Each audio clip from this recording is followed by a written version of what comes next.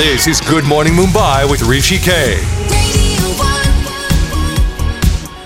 Fun Friday edition of Talking Finance with Saurabh Mittal. He's been coming in diligently from Monday, and we've been doing this series on retirement, or rather, to put away for a rainy day, so that your post-retirement life is well and truly taken care of. Good morning, how are you? Very good, Rishi. Good morning to you too. Now, courtesy the Vijay Mallya's and the Nirav Modi's and the PMC's of the world, we've been hearing these two terms a lot these days. One is good loan and the other is bad loan. Yeah. So, just to round up the week, why don't you explain them to us, please? What I want to talk about is in completely different context, that we as individuals do take loans for ourselves, and how do we classify? So it's not a loan going good or loan going bad. Yeah. It's what is good or bad for us. Yeah. So when we're taking a loan for ourselves, is it a good thing to do or is it not a good thing to do? So our life is full of desires, and each new day brings new aspirations. We try hard to fulfill them throughout our life. But some desires or aspirations can be fulfilled through our current income streams, but some need one big time cash flow to get into reality. Now we may find it difficult to fulfill those desires from current income as well as through our savings. For such desires, we need help from loans, and if you don't keep your debt under control, it can create a huge impact on your long-term wealth creation policy. So as per your own definition,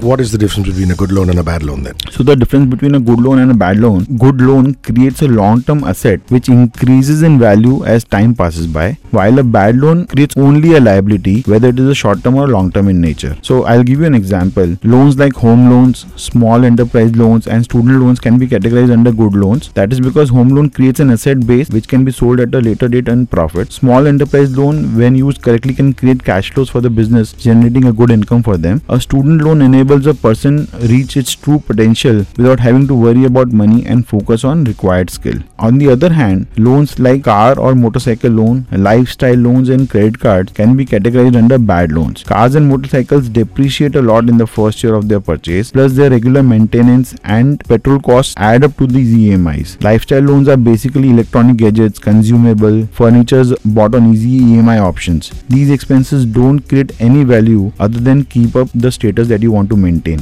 Lastly, credit cards are the worst. If you skip one payment, then the interest rate is charged to 3 to 3.5% a month. Salaries don't increase at that rate, then why let the credit card debt increase? Now that's an interesting perspective. Salaries don't increase at that rate. So why should credit card debt increase? Your recommendation under the given circumstances, Saurabh? So we are saying it's necessary to understand good loans and bad loans. Staying away from bad loans will automatically enable a peaceful sleep and create a huge amount of wealth. Lovely. And your quote for the day would be? It's a quote from unknown person. It says, always borrow money from a pessimist. He doesn't expect to be paid back.